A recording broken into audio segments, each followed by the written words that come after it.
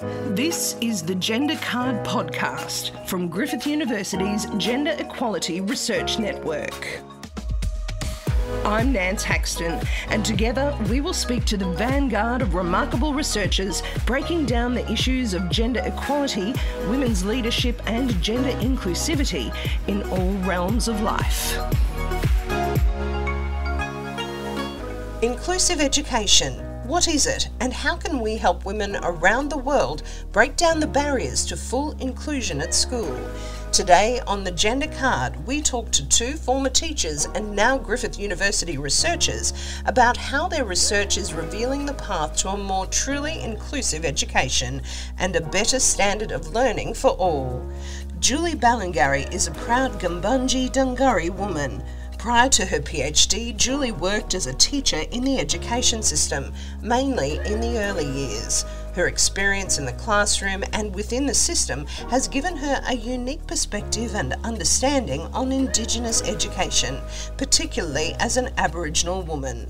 She is now examining policy-making processes to understand why Indigenous education policies are continuously failing to address the issue of educational inequality.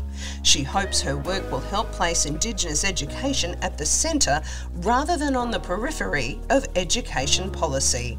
While for Nina Ginsberg, after many years of blogging about the myriad ways bicycles create change, her current research focuses on how bikes can enable more girls to access education in some of the most challenging parts of Africa. She's finding through her fieldwork that sometimes the most simple, out-of-school solutions, like bikes as transportation, are key to overcoming gender discrimination and improving access to essential services. Nina and Julie, welcome to the Gender Card.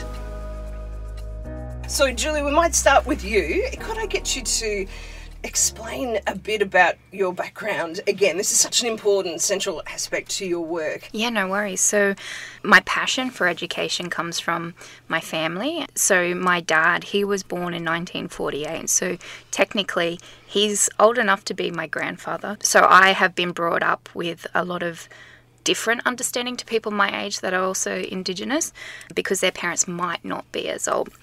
So when my dad was born, he was born obviously under the segregation and protection era. And so when he was growing up, he couldn't get the education that he wanted. There was a black school, so where the kids went to school, so they weren't mixed.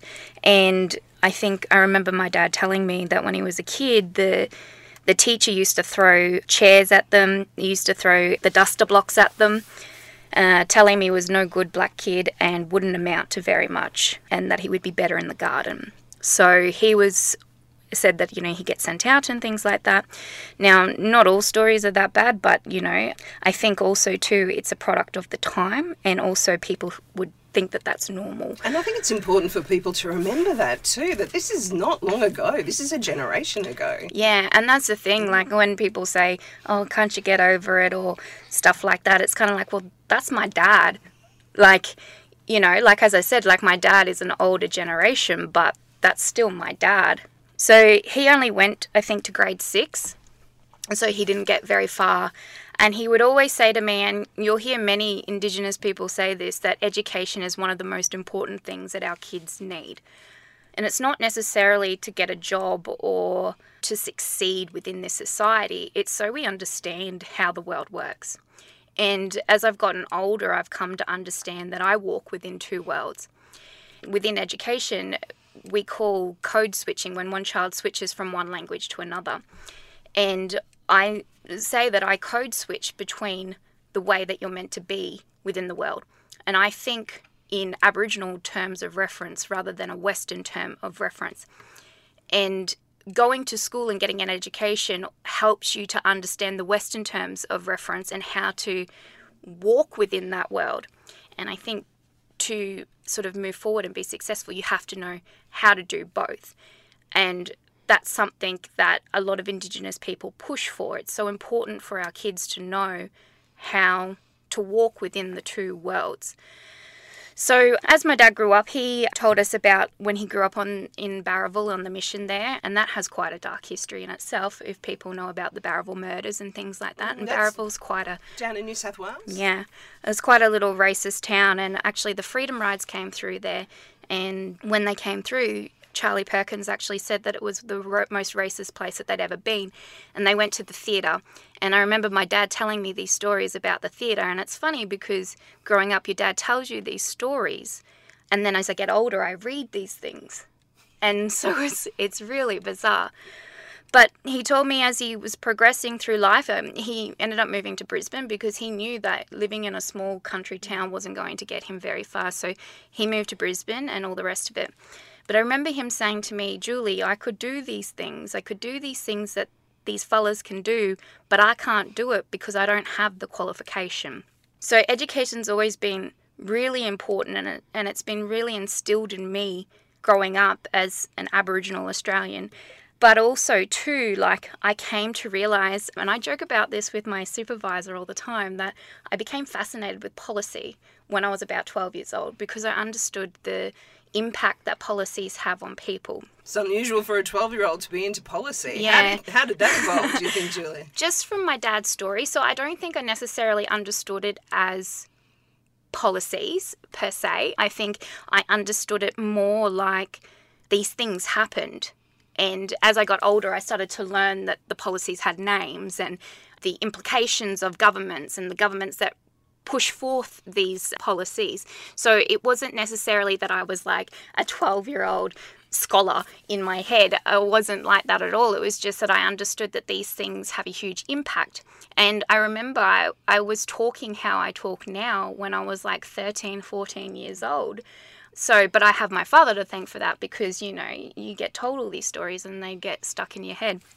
So, yeah, I remember I was in grade 10. I wanted to drop out after grade 10 and I wanted to be a beautician and a hairdresser, and my dad said no. He got real mad at me because he wasn't afforded those opportunities as well. He said, no one's going to take you serious unless you have that bit of paper. And I said, okay, Dad. So I kept going through 11 and 12, but I was just really disengaged. Like, I wasn't a kid that did real well at school. I was disengaged because, you know, especially in high school, like when I went to high school, I was one of the only Aboriginal girls in my school.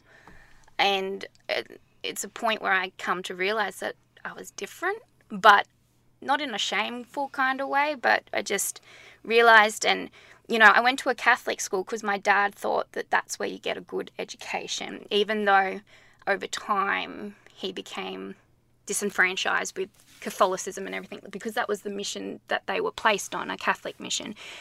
But I remember in one of my Year 9 classes, like one of the textbooks, I opened it up and it said the missionaries came and they saved the Aboriginal people. And I remember sitting there and I was looking at it and I was like, that's not right. That's not what happened. If anything, they ruined our culture. And so I was always in this constant battle. It must be interesting looking back now that you're studying this as a PhD to kind of see a bit more of the reasons perhaps why you felt that disenfranchisement and perhaps others as well. 100%. I think that the experiences, and I think it's the same for a lot of Indigenous people, their experiences in their life is what leads them to do what they need to do. And everybody takes, and I think it's the same for everybody, whether you're Indigenous or not, but you get on this journey and then you finally decide it's something that you want to do. And I think for Indigenous people, it just becomes a lot more apparent, a lot more younger, because when you're born Aboriginal, you're born into a political, you are political because just you being is political. Yeah, so when I finished school, I started to go to uni and I left uni and my dad was not happy with me. I was living in Redcliffe with my dad and I dropped out because it was just too hard and I didn't understand how to do uni. And when I dropped out, my dad stopped talking to me. He stopped talking to me for about 6 months because he was just so disappointed in me. And that broke me. That would be difficult. Yeah, like this is the man that I idolise. Like he's my hero. He's the one that's taught me to be a strong, proud Aboriginal woman. And he stopped because he, you know, now looking back, I understand why, but he was just so disappointed because, you know, for him, that was a huge accomplishment. Out of all his children, I'm the only one that's gone to university. you know, so that hit and hurt a lot. But the following year, I decided to go back to uni. I went to Cairns and I was young and I had lots of fun because it's Cairns. And I didn't end up finishing a degree, and that again disappointed my dad. But when I went back, I pulled my finger out, as my dad likes to say, and I graduated with first class honours in my education degree. Oh, congratulations. So the thing was that I was honing in, and I was very lucky. I went to a small regional university that had a heavy emphasis on Indigenous education, and that's what drove me. That's what interests me. And I guess too, like, one of the things, having been a teacher, especially in some remote schools, is that you see that these kids aren't engaged because we're pushing a Western paradigm down their throats. And I was one of those kids. You know, I grew up in an urban area, but it was still the same story. So, you know, like, that's a very condensed version, even though it sounds like quite a big yarn. It's a condensed version of a reason why I chose to get into education and why I chose to get into Indigenous education. Like, I never said I'm getting into education. I always said Indigenous education. So definitely want to come back to you and hear about what's the way forward, I think, Julie, and to see whether there's some overlap here. But Nina, I'd be love to hear from you now as well about your perspective on inclusive education. And this takes us in a couple of directions. Firstly, your bike, or selection of bikes, I should say, collection of bikes, and also over to Africa. And tell us about your PhD and how these two, you would think, quite diverse topics have actually merged together for your research. Sure, it'd be my pleasure. It's one of my greatest stories to tell. It made sense to me. I grew up in a household where education was very valued. I enjoyed school, but I was a little disruptive when I was younger. It was just very physically based, and it was hard for me to sit down and concentrate. And through primary school and a bit of high school, at high school there was a switch for me because I was able to do sports, and my body kind of got stronger and fitter, and I could really channel my energy into that, which calmed my mind. And so that meant that I really relied on my physicality to help orientate and relate to the world. And then education started making sense because I could actually focus on it. And so being physical was a really instrumental part of that, and it's still a theme that's in my work and in my daily being in the world. And I went and did education as well as a mature age student. I dropped out of my first course as well, and then went and got a job, travelled around. During my travels, I was over in Europe and, you know, would hold informal English classes in pubs for friends, and they said, oh, you're good at explaining things. And I was like, oh, okay. So when I came back to Australia, did an education degree and knew that I wanted to work with adults, and went into international student and adult education at university at the tertiary level. And I did that for a number of years and absolutely loved it, and was in a classroom and had one of those kind of pedagogical moments where it was just, I saw all these people from around the world talking about incredible things, and we would never have the opportunity to come together. And yet here we were in this classroom, and I thought to myself, what an amazing opportunity for us to be here and do this. And not everyone has this opportunity and can afford to come to Australia and be in this class. And so I then, instead of going more down education, did a Masters of International Development. And so instead of being here in Australia, I decided to expand myself and go and work overseas on women's health and education programs in less resource countries, and actually to learn more than the students or people I was working with learnt from me. And that helped broaden my scope, particularly for different ways of learning, different situations, different philosophies, resources, access, all of that kind of thing. So when I came back to Australia and was looking at doing my PhD, I wanted to combine my love of exercise and being physical and relating to the world, my love of education, my love of working on gender, social justice, and working overseas. And so my current PhD is looking at how bicycles feature in rural African girls' access to secondary education. So it's all come together. It has. All of those diverse, yeah, I'm very, very lucky. But isn't that interesting. That is the journey of the teacher and the researcher, I think. And for both of you, I think you've both shown that. But how do bikes, for the women you've studied, how does that come into their education journey? Well, it's interesting because a lot of the girls' education in general is an international ongoing issue that obviously has had a lot of discussion and debate and good work and more work to do that's gone on. And particularly in sub-Saharan Africa, currently there are 16 million children who are still out of school, and distance is a critical feature particularly for secondary school, because on average it's 10 kilometres. In a lot of places you'll have a primary school within the village but not a secondary school, which is on average about 10 k's. And for young bodies and little legs, that's 2 hours walking, and that's not including the terrain, the weather, the things you encounter along the way, which can be very challenging. So some of the things that I was looking at, I didn't want to do confirmation bias research in the sense that we know girls are disadvantaged, we know education is a good way to shift sociological circumstances, we know that economics is difficult.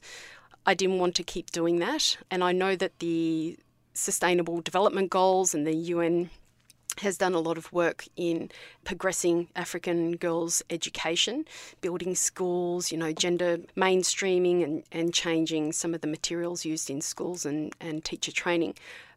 But the girls can't actually benefit from those if they don't get in the school door.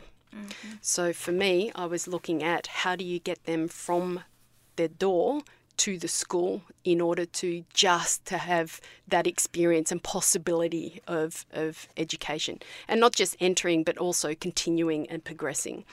And bikes is a great way of doing that. So my research is looking at the bike as the entry point, not from an economic point of view, not from a sociological or psychology point of view, but I'm using new materialisms to look at the actual body or object of the bicycle to see how it relates to the girls and the micropolitics in that moment. Are there cultural aspects that need to be overcome with access to the bikes, or is using a bike seen as okay for women in Africa? Africa is a continent, yeah, and there are many, many different countries and cultures, and within communities, within families, within individual personalities.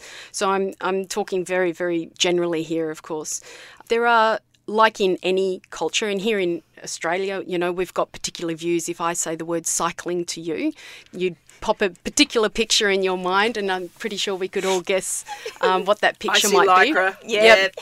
Yep. Road bikes, packs, that kind of thing. Pretty serious. Sunday mornings. Yep. There you go. And coffee shops at the end of it. And for example, if I said a family commute on a bicycle, you would get a different kind of picture. Mm-hmm. So there are traditional cultural views that still need to be overcome, that are quite entrenched and still have traces that impact girls' bodies and girls' subjectivities and identities, and how people monitor themselves and each other, particularly because they're girls, so they're younger. So the difference to kind of older monitoring and surveillance of what a good girl does, how you be in the world and what you do is very important, and they're different cultural expectation and roles than here in Australia. So it's a big feature, and that's an aspect that definitely comes into my research. But there is, particularly in the last 5 years, the organisation I'm doing my research with is called Village Bicycle Project, and they work in Sierra Leone, which is where my research is, my field work was predominantly based, and in Ghana. And their country program manager, Stylish Karim Kamara, is an incredible young man and has done, with the work for Village Bicycle Project plus the other projects and initiatives he's done in Lunsa, which is a community I was working with, is making significant cultural and social changes within not just Lunsa but within Sierra Leone, and it's quite inspiring. So in 5 years, it shows that if you can just sort of drill down to get through these quite entrenched and a number of entrenched issues that block women particularly from accessing education, that sometimes that key can open up other opportunities, doesn't it, in that beautiful bike? Well, it's interesting. Village Bicycle Project has been there for 10 years, but in the last 5 years really made changes. So with the girls riding bikes, you know, there'd be cultural stereotypes of, you know, girls who ride bikes are prostitutes or wanton, or they not out of control, but they don't do what they're told. And so, you know, you'll be a spinster, you won't have a family, no one will want to marry you.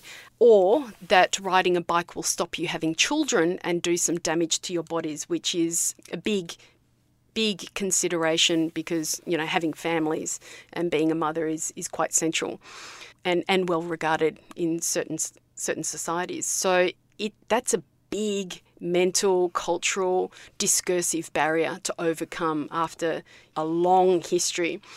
And there are big shifts happening, you know, people calling out saying, go for it, you can do it, so great to see you, we're so proud of you, and things like this as we're riding past with the girls, you know. And the big school sports carnivals where hundreds and hundreds and thousands of people come out and they have designated bike rides instead of just the track events, and they have girls-only bike rides, and then just the whole community screaming for these girls, cheering them on. So in my mind, I feel the energy and the euphoria of positive possible change. What an exciting time to be doing your research, Nina. And Julie, I see you nodding. I mean, you kind of think from Africa to Aboriginal Australia, it must be completely different. But I can see there's some issues of overlap here, isn't it? I mean, how do we break through some of these entrenched issues that you were speaking about and that you've experienced even yourself? How have you reflected on that with your research? We're throwing a pebble into an ocean.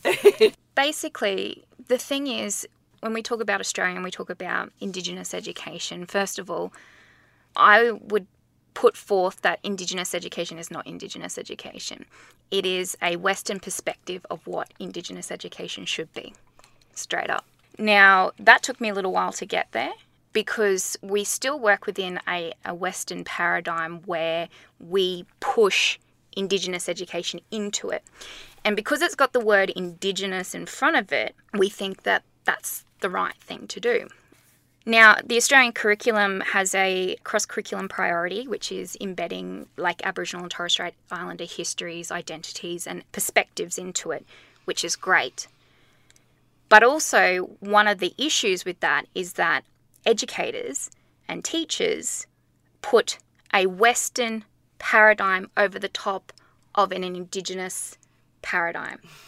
So a great example is when Nina was saying when she went overseas and she was teaching, but she was learning.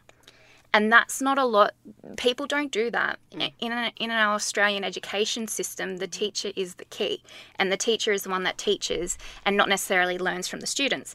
And see, I find that a really bizarre concept because, you know, you learn from everybody and everything. And just because you're teaching a 5-year-old or you're teaching a 48-year-old, you still learn something from that person. And so when we look at that particular element in our curriculum, whilst it's there to embed inclusivity, what if the teacher that's teaching it is a racist? It can actually further marginalise the people in that classroom. Exactly. And then what happens is non-Indigenous people take on strong roles in these positions or these areas, and then they become the expert. Sorry, you are not the expert. I'm quite firm in my beliefs because I've worked in schools where I'm the token black teacher and I want you, and we really want to be inclusive and we want to do this and we want to do that. But the first thing teachers need to do is take a look at themselves and think about how they perceive the world. And when I was talking before about walking in two worlds, a lot of non-Indigenous people don't have the ability to step outside their way of thinking to understand how to walk within a different world. So when you're saying Indigenous perspectives, it's not about painting a boomerang, doing dot painting for NAIDOC. That's not an Indigenous perspective. That's a stereotype, tokenistic perspective. If you want to have inclusive education in your classroom, that's not going to do it. And the Australian curriculum and that, it is a great way to promote inclusive education, But there's a lot of work that needs to be done prior to that. And that comes back to the educators, the education system. It comes back to the school administrators in them pushing for that. And the problem is too, and a lot of Indigenous people will feel this, when you are an Indigenous teacher walking into a non-Indigenous school environment and you are the only Indigenous teacher, you feel this awful tension within yourself because you have to fit within the confines of the institution. But then they want your input on something. But then if it doesn't suit their agenda, it's just scrapped. So I can give you an example where I was told to embed more Indigenous perspectives in the school. And so I got in a community program into the school. And I was told by my principal that not just the Indigenous kids can do it, the white kids have to do it as well. And I said, but that defeats the purpose, because it's all about the engagement in the school and getting them to have that connection and that identity within the school, because within the classroom they don't get that. And I understand where she was coming from, but that was not the time nor the place to do it. And if you want to do that, then you have to put a lot more work into it. People have to change their mindsets and they have to decolonize their brain. And inclusive for who? Exactly. And it's a really difficult thing to balance because, like, we've probably all heard it now since the BLM movement, like white fragility and things like that. And that's what you get being an Indigenous person sitting in a staff room, in a staff meeting. When something comes up, you sit there and you say something and you can feel your gut tense, you can feel your chest tighten, like you get all these anxieties and you get people going on and, you know, they ramp on about something else and they don't realize that they're actually being blatantly racist. But then they say that they're not racist and then they teach these children. And, you know, I've seen it over and over and over again. And, you know, it's one of the reasons I left the system, because I couldn't work within the confines of that. It was way too hard. And there is research out there that says that you're working within a colonial paradigm, basically, because it's just an extension of when it was established. It's just continued on over the times. And yes, we've had development, but you're going into these areas and that's exactly it. There's 3 different ways that you have to work out how you have to fit in. Are there particular impacts that you've noticed, Julie, particularly for women, for inclusive education? Are there other barriers that Indigenous Aboriginal women have to overcome as well? Well, when you think about school structures, generally it's men that hold the high positions within the school. So you have white patriarchy within the school system. So unless you're working with someone who...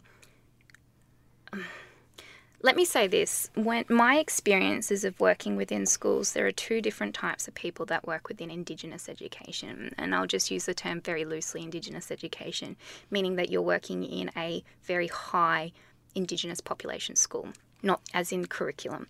So when you're working in these areas, I believe from my experience that there's 2 different types of people that work within the system. There's the people that are there because they genuinely think that they want to help support and have a cause for social justice.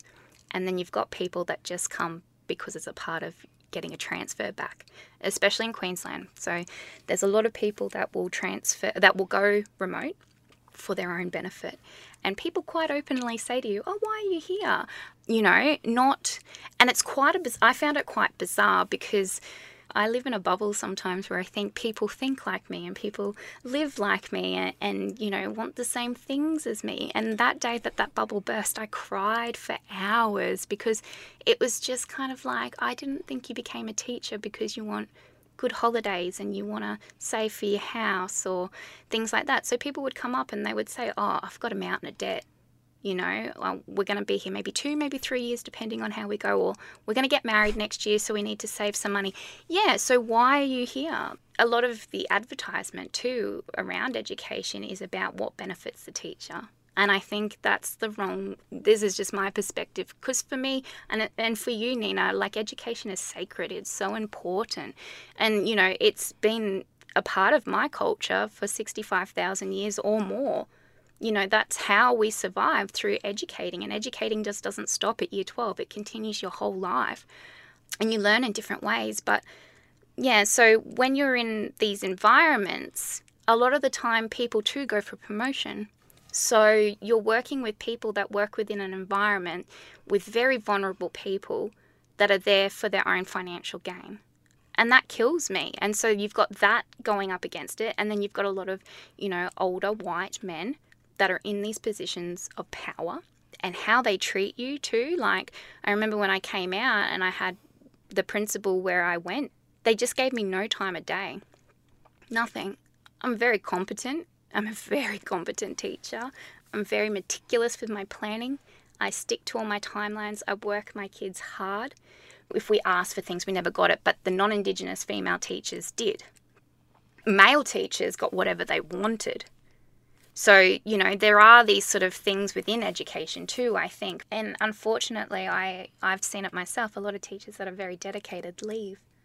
They leave because they put their heart and soul into it, like myself, and then you can't go any further. You've given all you can give. And it's overwhelming. Yeah.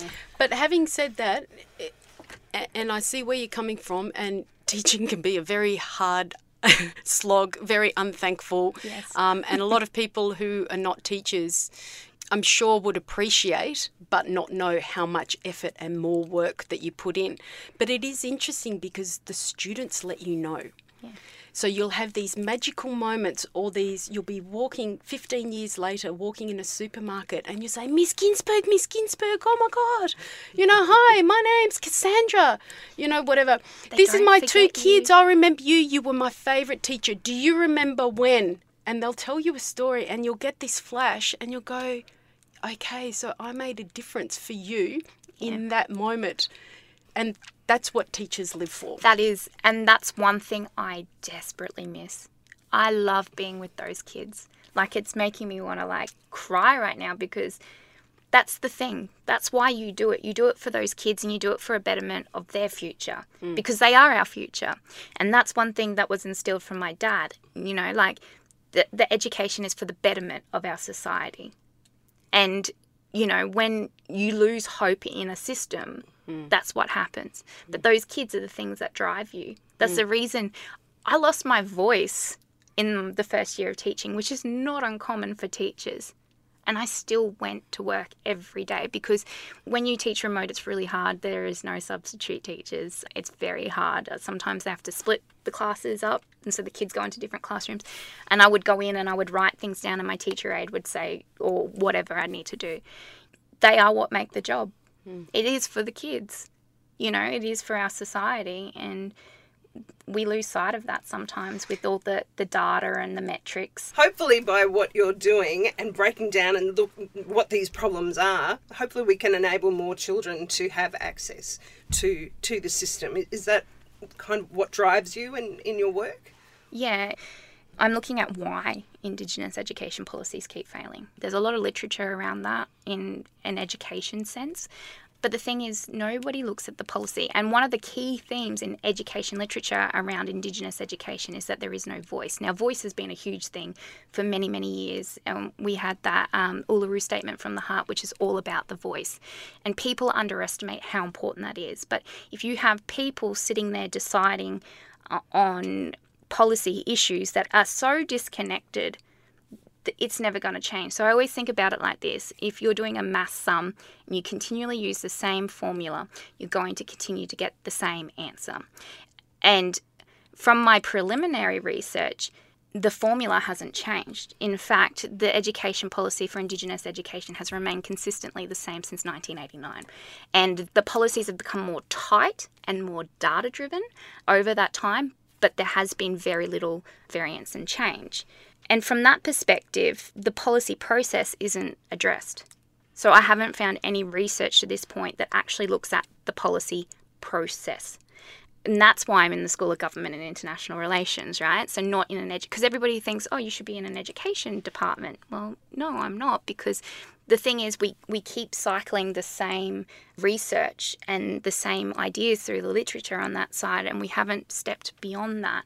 There are some education scholars who do focus in on education policy, but it's from a sociology point of view rather than a politics point of view. So my idea is to look at what this policy subsystem looks like and the coalitions that go into it, because I'm using the Advocacy Coalition framework to model my research, and to look at who is in these coalitions, who are in these policy subsystems, and what are the beliefs, because a core part of that framework is the belief system. And what we were talking about before, like your beliefs are what drives you.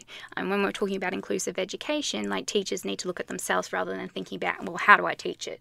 You know, so it's taking that step back. And that's one thing that I feel like in Indigenous issues and Indigenous education we haven't done, that it's constantly the same cycle over and over and over again, rather than just taking that step back. And my passion for policy, I'm such a policy nerd, but you know, like, it intrigues me because people should take it more seriously, because policy is one of those things. It's the blood life of every nation state. It dictates how you live your life. It underpins everything.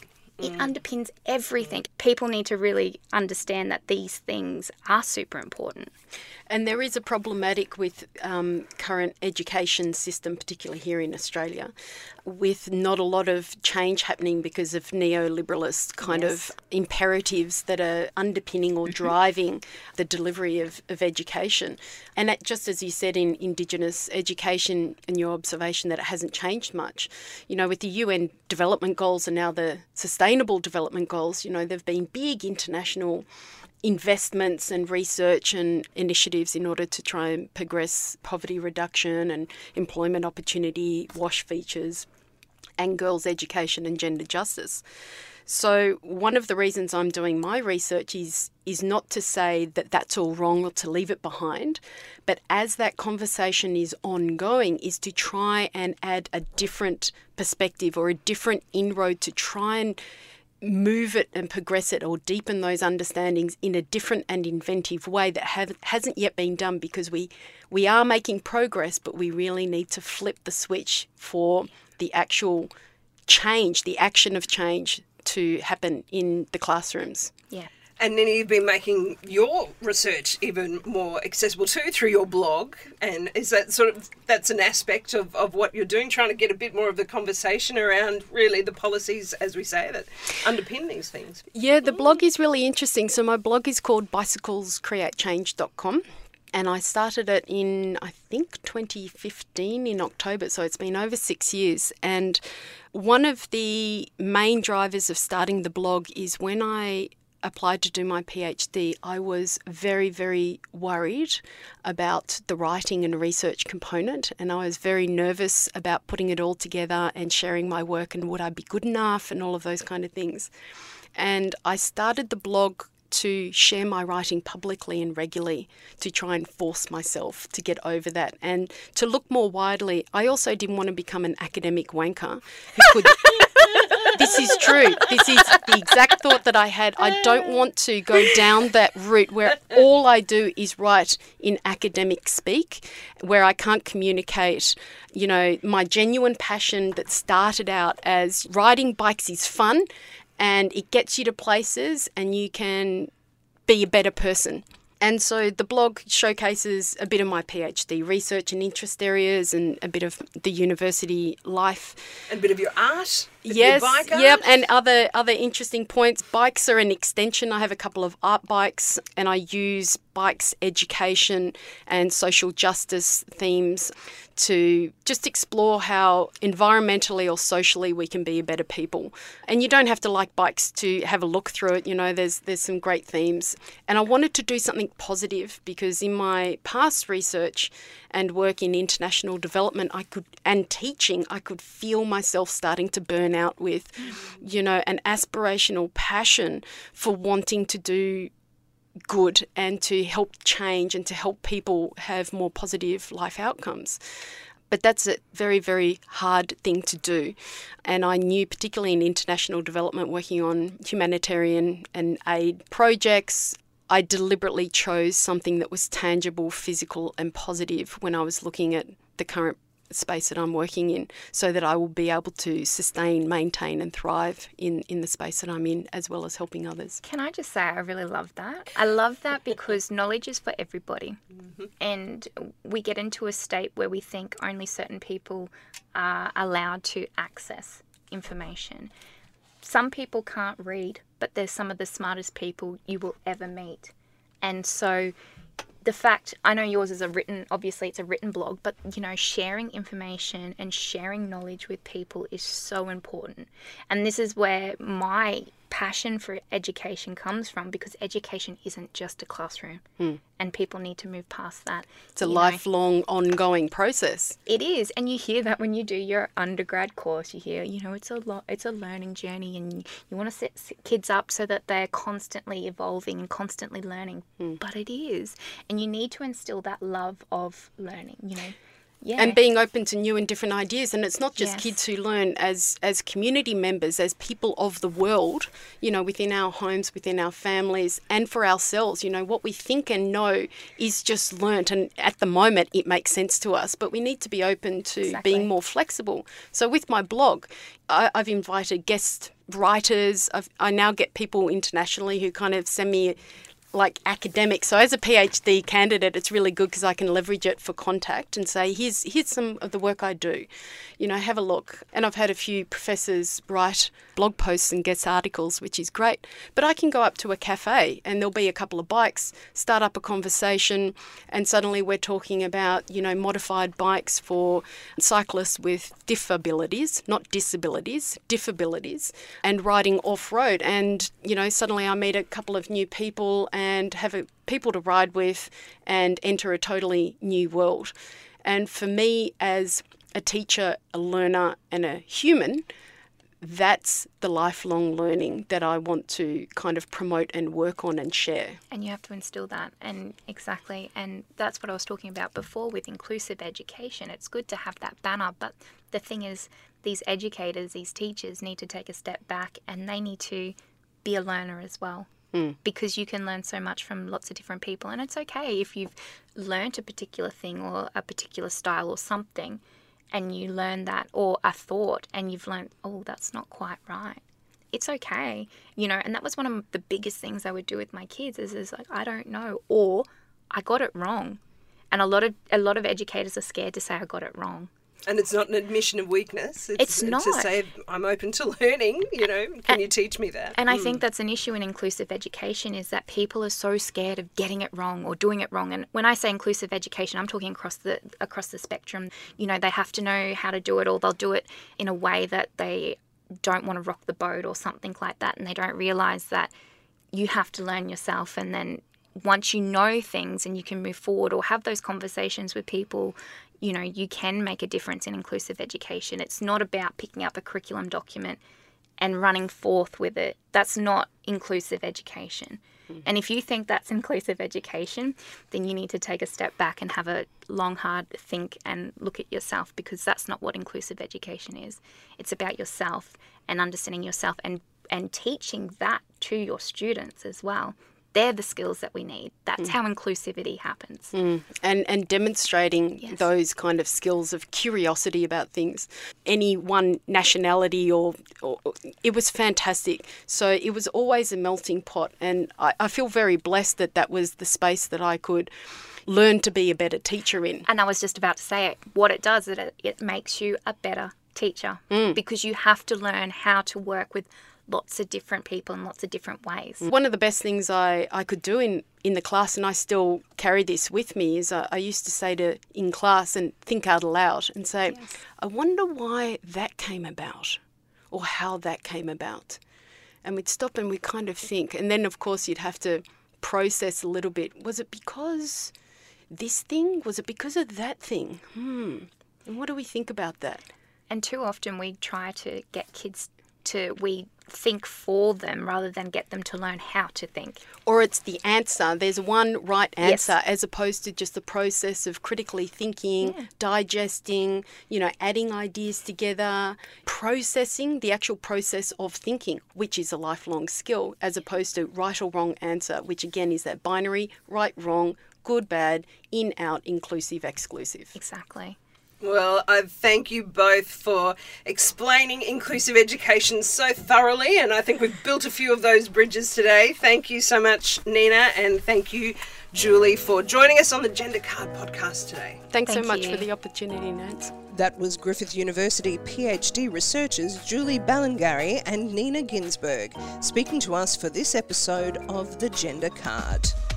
And that's all for this episode of The Gender Card. This podcast was produced for the Gender Equality Research Network by Nance Haxton, with production assistance from Michael Adams. Stay up to date with this Griffith University podcast on SoundCloud. Speak to you again soon.